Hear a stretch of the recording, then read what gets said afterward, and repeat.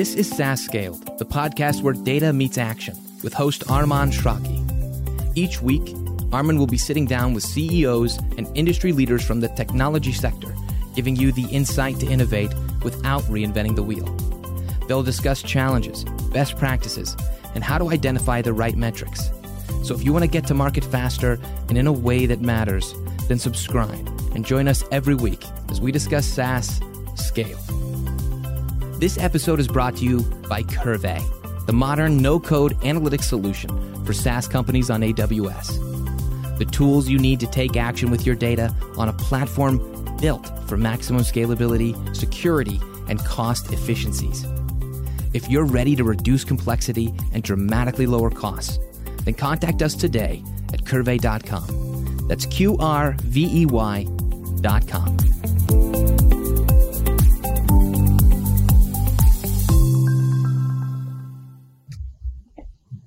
Welcome to another episode of SaaS Scaled.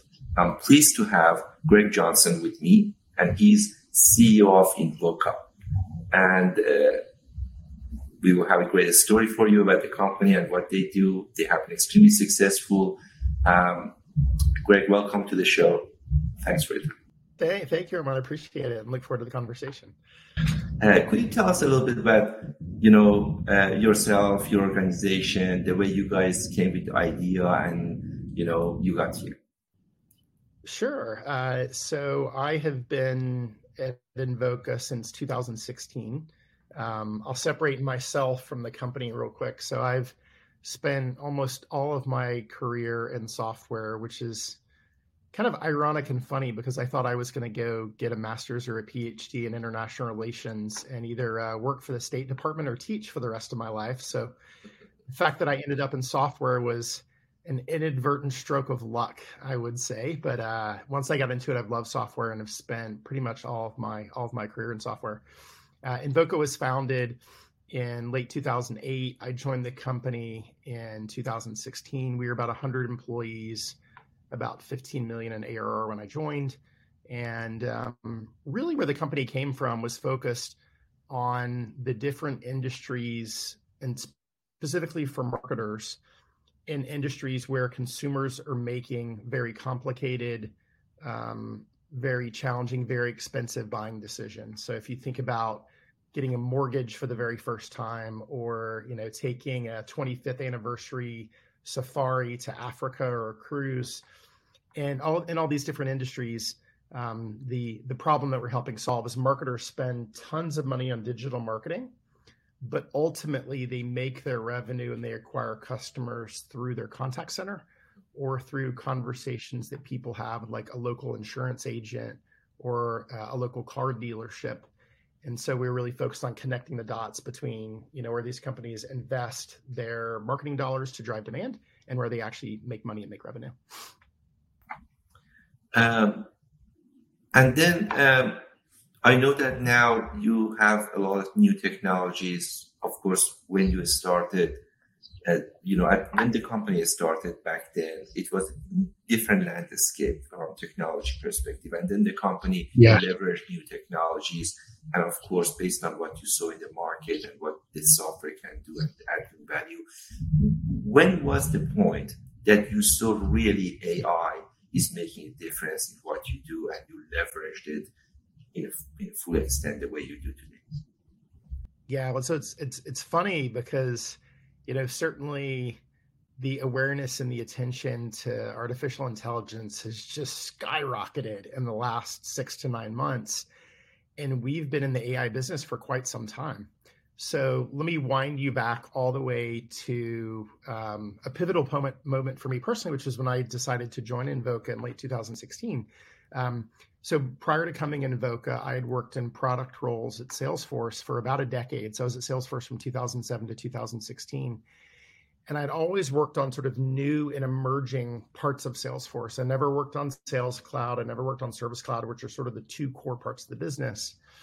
And so I'd done a lot of work in the collaboration space. And then I did a lot of work as Salesforce got into the world of digital marketing as we bought a company named ExactTarget in 2013. Also, as we did some acquisitions in the social media marketing space. And one of the problems that I'd always worked on as a product management person at Salesforce was around how do you understand what I would call conversational data, which is this loose, unstructured set of information, whether it's through typing and text, or if you think about like Twitter or Slack, or if that comes through a live human-to-human conversation like you have in a contact center. And so when 2016 came around, I was thinking about like, what's my next step? I frankly had reached the point where I'd been at Salesforce for a decade. I was ready to try something new. I wanted to try something a little bit more entrepreneurial because I'd worked at really small startups in the past. And I sort of stumbled upon Invoca, and Invoca is really interesting for a couple reasons. Number one, Invoca sort of sits at the intersection of a couple really interesting markets. Number one is digital marketing. So you think about like the world of Facebook and Google and Adobe. Number two is the contact center. And certainly, I'll talk about it maybe a little bit later, but AI has dramatically impacted the contact center and how do you improve how contact center agents work over the past few years. And the third area was really around what was kind of emerging as like the customer data platforms and CRM, things like that. And so Invoca sat at this really interesting intersection of these three big markets, but the company was also doing really interesting things around conversational data all the way back to 2014. And so, I can talk in a moment about why we did these things, but we were doing work around understanding human-to-human conversation in the contact center back in the day, like when almost nobody knew what an Alexa device was. And people didn't understand the way that technology could help you analyze and understand these human-to-human conversations. And so for me, part of the reason that I joined Invoca was I was so excited about the potential around this conversational data. And I stumbled upon and got really lucky in finding this company that had been doing some really interesting things with AI from the very, very early days. And so now when people like yourselves and companies ask us, like, what's it like to be focused on AI? It's interesting because we all thought that everybody sort of grasped and understood how AI could be used in these situations, 2, 3, 4 years ago. And it's just reached like a whole nother level of awareness and interest with everything that's going on with ChatGPT and OpenAI over the past 6 months. Yeah, that's. I do remember the very first time that I had the experience to speak with someone, and then at the end of the conversation, I really didn't know if it was a real person that I spoke with or it was machine. And I tried to ask one more question to figure it out. Yeah. I couldn't. So I said goodbye. I didn't want to. But then I turned, to my wife and said, I still don't know. I think it was machine, but I still don't know. And I asked that question that I thought that if this machine could not answer the question, but did a great job answering this, it still can be machine. So that was 5 years ago. And honestly, as of today, probably there are tons of advancements being made. Yeah. I can imagine many of these can happen today, that you talk to, over the phone, or you converse it, you just start the text messages maybe, right? And then you don't know on the other side if it's a real person or not, but it does work. Yeah. Yeah, we think about our vision of the company of what we're trying to do is we're trying to help big consumer brands use the best of digital and the human touch to help build those initial relationships with customers. And so, I think about my favorite example that I think everybody can relate to is you think about getting a mortgage, right? Like I remember getting a mortgage for the very first time back in probably 2005 or 2006 in San Francisco. My wife and I, she was pregnant with our first child. We're looking at getting a house for the very first time. We're stretched about how much we can afford. And like, I'm a very quantitative person. I have an MBA. I'm one of those people who likes tinkering around with Excel. And so I didn't need help sort of doing the math around what a mortgage would be like. But I was anxious because this was the most important financial decision I was going to have ever made in my life. And, my wife and I found a little condo that we loved in San Francisco that we really wanted to buy. And so the combination of, being able to go on that mortgage provider site and tinker around with the mortgage calculator and figure out how far could we stretch ourselves and what's in our budget, but then also being able to have a conversation with, somebody from a mortgage broker and have them help us talk through the different options of what types of products we might get and help give us confidence that we were getting the right product for us, even though we'd done all the math. Like, there's a very human element of that. And so the way that we think about our business and the companies that we're trying to help is like, how do you bring the best of those two worlds together? And to your point, Armand, like, the dividing line of what's human and what's digital is getting more and more subtle by the day, which is really interesting. And you think about, what's the unique value added, touch that the human brings into this buying process. So it's one of the things that we're always looking at with our customers is, hey, if somebody, goes and looks for your product and service on Google and then starts doing some education research on the website, how do you take that transition from digital into the human touch realm? And how can you do that in a smooth and elegant and seamless way, as opposed to this herky-jerky, I do a bunch of stuff on the website and then I reach out to you and I start to ask a question. And it's basically like starting again at ground zero. And it's like starting all over again. And you don't really recognize it as a consumer until you experience something that is smooth. And then it just feels like magic and it feels amazing.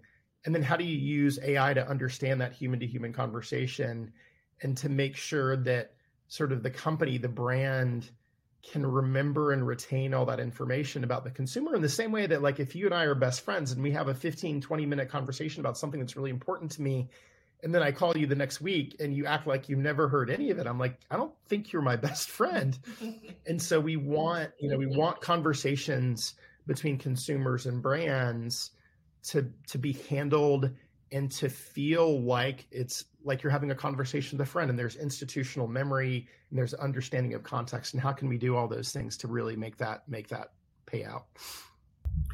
I know that Invoca has reached to a great milestone, and you guys have passed $100 million ARR and revenue. So that's amazing. That's, I think, something that any SaaS founder and any SaaS CEO and any SaaS person wants to really get to that point. That's a fantastic milestone. We had a quick discussion before this recording, and you mentioned that there are challenges all around the journey. It doesn't matter if you're a 2-people company or 10 people or 10 million or 100 million. There are different challenges always, all the time. But but at the same time, when you think through that process that you guys are growing and now you passed that great milestone, what do you think, happened that could not happen and helped you to get from, for example, 10 million to 100 million? What were those kind of main elements that if they didn't exist, it could not happen? Yeah. I mean, I think every company has their own journey. Every company has their own path. I was saying before we started, when I talk to really early stage CEOs, they will say to me like, wow, that's amazing. I can't imagine what it's like to be a company and CEO of a company that's 100 million in ARR. And my response is, wow, I can't believe like what it's like to be the CEO of a company that has 10 people. Like, that's really hard. It's really, really hard. And I always sort of euphemistically say when I talk to those CEOs, like, you're doing God's work. Like, I have tremendous admiration for what startup CEOs do. I think we, generically speaking, there are a number of things that we have gone through that are pretty standard as you go from, 10 million to 100 million. I think one of the benefits for me, I joined the company when we were about 15 million in ARR. And one of the reasons that I joined, it's very clear that we had product market fit. We had customers who really loved what we did. And so the sort of the core elements of the recipe, the ingredients of the recipe of something great were already there. And I was very, very fortunate to go sort of build things on the back of those who came before me at Invoca. I think there are a couple of things that were really pivotal for us. Number one, being able to sort of identify what is a use case that's really working for you, and then how do you go replicate that at scale? So we were going through a little bit of a transition as I joined the company where you were really seeing dollars in the world of marketing. And we sell to marketers, which a lot of people think they hear contact center and they think we sell to contact centers. Like, no, we sell to marketers. We sell to marketers who spend money on Google and Facebook and make money in the contact center. But in 2014, 15, 16, you're really seeing a shift in the world where marketers were spending more money on Google and Facebook and less money on print, TV, traditional media. And so for us, to be able to lean into the work that we could do, specifically helping a digital marketer quantify the impact they were having on the business, sort of aligned us with a broader tailwind that helped us in our business. I would say it also helped align us with other relevant players in our space. We have a very collaborative go-to-market relationship with Google, because Google is interested in helping digital marketers understand the impact they're having on the business, even if it's not through e-commerce, even if they can't measure it on the website. So I think sort of aligning yourself to trends in the industry, but still in a way that's focused on customers and customer needs is really important. I think another one for us that was really interesting that we went through 2 or 3 years ago as a company is a lot of times as you go from 10 million to 100 million, you go from being a single product company to a multi-product company. And so for us, we made that transition where we had traditionally sold to marketers. We had built all this amazing AI technology to understand human-to-human conversation, but there was a very natural adjacency for us to look at, which is marketing ultimately in our customers drives these conversations that are happening in a contact center. And we have a bunch of data and conversational data that's really interesting for the people that are handling those calls. And so we built a product for them, but it was a natural adjacency if you think about it from a CEO point of view. But so many things change in your company when you go from being single product to multi-product. Like when you're single product, there's an incredible amount of alignment on like you're just solving one problem, whether you're in product and engineering, whether you're in sales or customer success, whether you're in marketing, you're just focused on solving one problem. When you have two products, everything becomes a priority decision. How many developers do I put on product A? How many developers do I put on product B?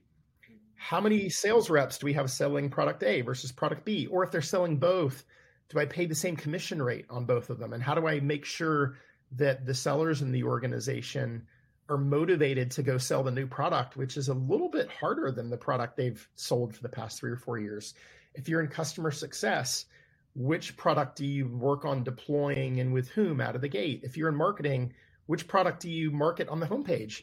So it just introduces a level of structural complexity to the company that you don't have when you're a single product company. But that's a very natural evolution that you have to go through to be, a best-in-class, world-class enterprise software company. And then I think the one for me that's really surprised me, I would say, is I love communications. I love to write. Every single Friday, I write a note in Slack about what's going on at the company, what customers I've seen, which people I've talked to.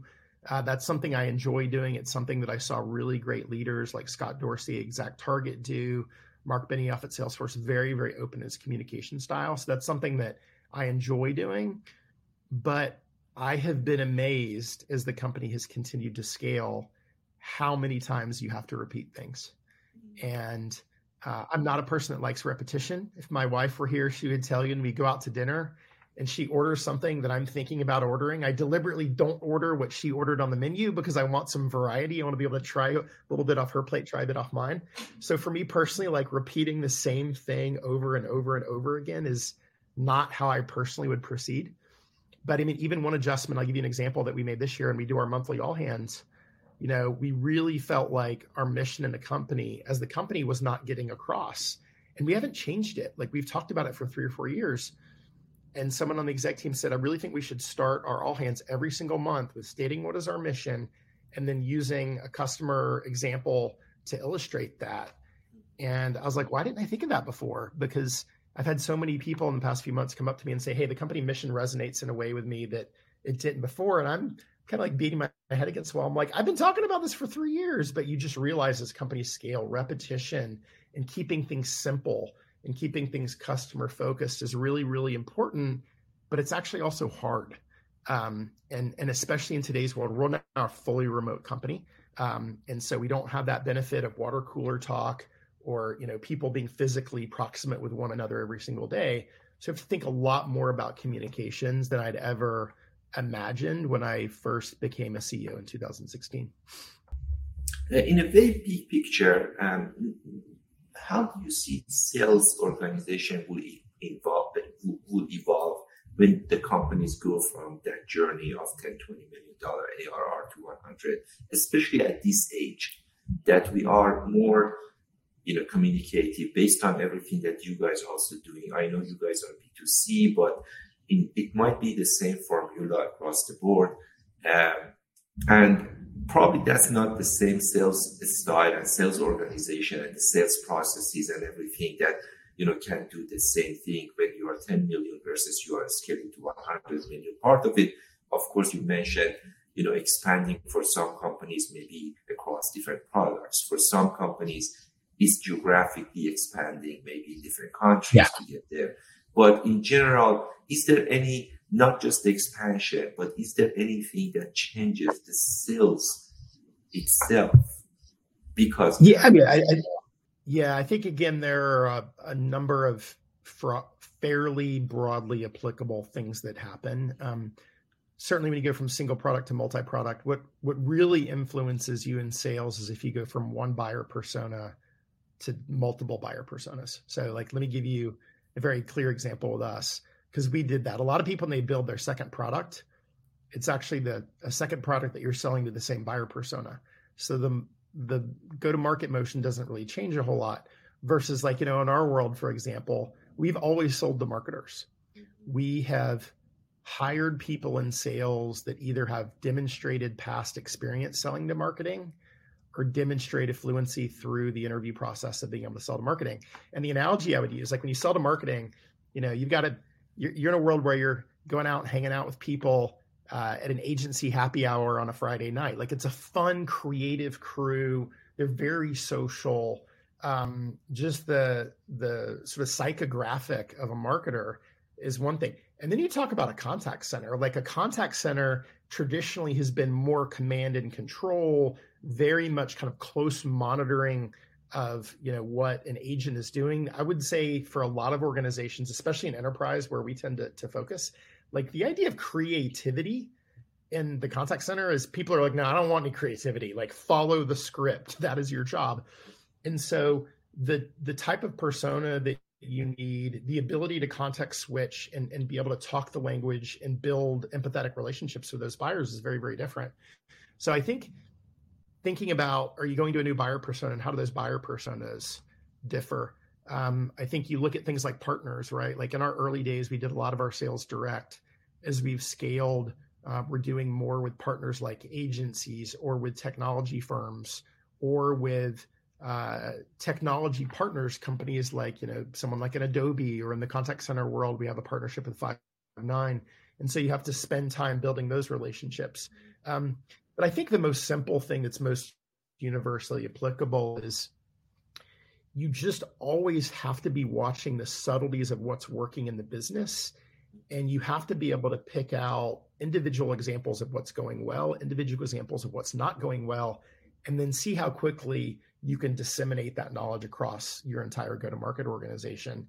And so for me, I'm very detail oriented as a person. I really liked, especially in customer facing things, my general belief is the closer you are to the front lines of interactions with customers and the more that you bring the company close to that front line of interaction with customers, the more urgency and the more accountability people will have in solving those problems. So I like spending time with customers and understanding what's happening in the front line, but seeing the things that are going well and going poorly. And then I think a lot now about information channels, how do people in the organization other than me pattern match? Because if I'm the only one pattern matching across the whole company, I work really hard, but I'm not the smartest guy in the world. So I'm going to miss something. And so now I spend a lot more time thinking about communication channels, engagement models, and I'm thinking about how do I build redundancy into the organization where there's somebody other than me seeing things that are happening that can identify where things are going well or poorly and course correct those at broader scale. And if I happen to identify some of those, great. but I'm trying to build a system that doesn't rely on me as an individual, because the likelihood of that being successful is just not that high. And so I think, thinking a lot about, like, we do a call every Friday with our sales team called Sharing Success, where we talk about, things that have worked, customer stories that have worked well, and areas where we've maybe, bumped our nose against a wall. And thinking about some of those disseminations, because especially in the early days, like when you're a $1 or $2 million company as a CEO or an executive team, like you're doing all the selling, you're doing all the customer success, like you're doing all those things. So you get used to, you're just doing it all yourself. Whereas you scale, you've got to think about not only how do you help the organization, but how do you help the organization help itself? And I think it's just a different way of thinking. And is this also a little bit about decentralization versus centralization? So sometimes when the organization is smaller, it needs to be more centralized. And as you grow, if you cannot decentralize, probably you are limiting the scale of the organization. But I will say, I'll give you one example. This is one of my favorite examples. Is you get to be multi-product, you actually re-centralize again, or there are benefits to re-centralizing. So I saw this in my days at Salesforce, because I was always working on new add-on products. And like, let me give you a very basic example. Let's say that you're a company that has a brand new product going to a brand new buyer. And you have, just make the math easy, you have 25 reps, and you're going to do 50 deals over the course of the year, win or lose. That means if you have all 25 of those reps working on all 50 of those deals, each rep is going to see 2 deals. The amount of pattern matching that they can do over 2 deals is virtually zero. And so what that means is their managers or their managers, or I as the CEO, I have to do all the pattern matching. And so one of the things that you see at larger Salesforce organizations, so you see happening is they will have specialized go-to-market teams. And for me, one of the biggest reasons is not only to bring expertise into the deal cycle to really understand and help the customer, but is also to pattern match. Because now imagine that I have 2 product specialists who sit in the sales organization and work on those 50 deals. Each of them sees 25 deals. When you see 25 data points, you can pattern match. So now we've taken the pattern matching from here all the way down to here. So I agree with you in your kind of business at scale and your core business. You want to start decentralizing things, but then as you add second products or new geographies, you may want to do a little bit of re-centralization. You learn what's working and what's not working, and then you think about scaling that and decentralizing it again. But you kind of go through this world of centralization to decentralization, back in little pockets of centralization. Then how do you decentralize it broadly? It's always like brake gas when you're driving a car. Very good point. Very good point. And also the other point that you mentioned that is fantastic is not just adding products, but also adding persona. These are 2 different things. And if you're adding both, adding more products for more personas, that's where you see these big metrics popping up rather than just one thing that you were doing before, one product for one persona. Yeah, completely. And part of what I also think a lot about is, where am I putting stress on the organization? Like, am I putting stress in the go-to-market part of the organization? Am I putting stress in the product and engineering part of the organization? When we built our second product, from an engineering point of view, it was work to do, but it was relatively straightforward because it was all leveraging our core technology. It was a very natural extension. It was a much bigger change on the go-to-market side of things, because talking to a whole new persona is a very different thing. So you're constantly thinking about, where am I stressing the organization, and stress is a good thing, right? It's like when you're working out, like you have to tear down muscle to build muscle.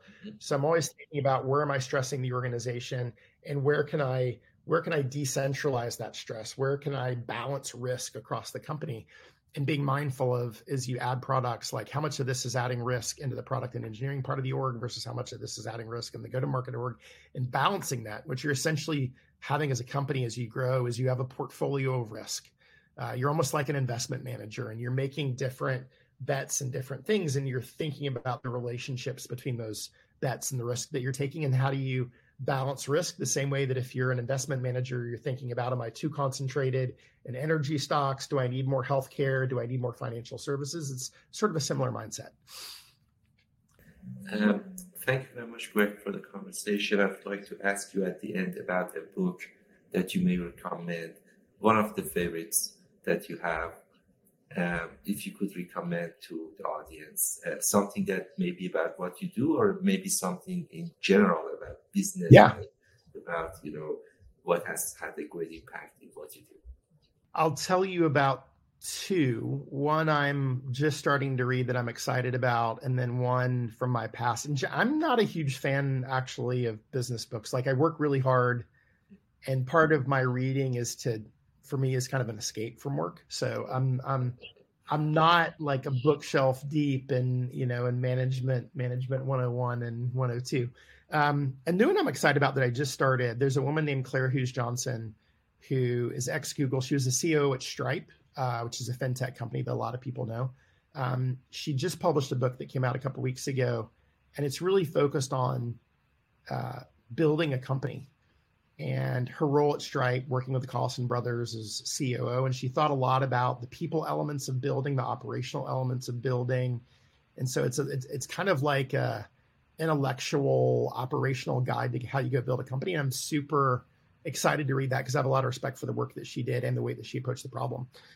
Now, most of my spare time is spent reading books. I'm a fan of history. As I mentioned, I studied international relations when I was an undergrad and in graduate school. There's a great book called Team of Rivals that a historian named Doris Kearns Goodwin wrote. It's about Abraham Lincoln and the cabinet he assembled. And for those who don't weave back into mid-19th century history very often, his cabinet was assembled of a lot of people that ran against him to be the president. And so it's interesting because it gets a lot into the human elements of how do you create a team. And I think, when you're scaling a business, I always say a technology business is about four things: your product, your brand, your people, and your community. And at the end of the day, that's what amazing software companies are. And so if you're building a great company, a huge amount of that is people and team and thinking about what motivates people and how you connect the dots. And so I just found that book to be really interesting because it was, it's rare that you have an executive team in a software company where everybody hated each other's guts 6 months before they worked with each other. But Lincoln faced that. And so it's just interesting seeing the human element of how did he manage a world where a lot of the people that he was trying to get to work together either didn't like each other or didn't like him before the whole process started. So I always found the human side of that really interesting. Thank you so much, Gregg. It was a great conversation and it was very insightful. Definitely we will follow you on LinkedIn, and when I post it on social media, I encourage everyone to comment and ask any questions that they might have. Oh, well, thank you for having me. I'm very blessed in that, my Salesforce community and my software community has always been very helpful for me as a first-time CEO. And so anything I can do to share information and knowledge, I think it's one of the great things about the technology industry is so people are generally so open to sharing best practices and lessons learned and what have they done well and what have they done poorly. So enjoyed the conversation. Always happy to do it. Thank you for listening to SaaS Scaled with Arman Eshraghi. For show notes and any resources mentioned in today's episode, go to saasscaled.com. If you're enjoying our show, give us a 5-star review and share on LinkedIn. And be sure to subscribe for any updates on future episodes. Thanks for listening. This episode is brought to you by Curve, the modern no-code analytics solution for SaaS companies on AWS. The tools you need to take action with your data on a platform built for maximum scalability, security, and cost efficiencies. If you're ready to reduce complexity and dramatically lower costs, then contact us today at curvey.com. That's QRVEY.com.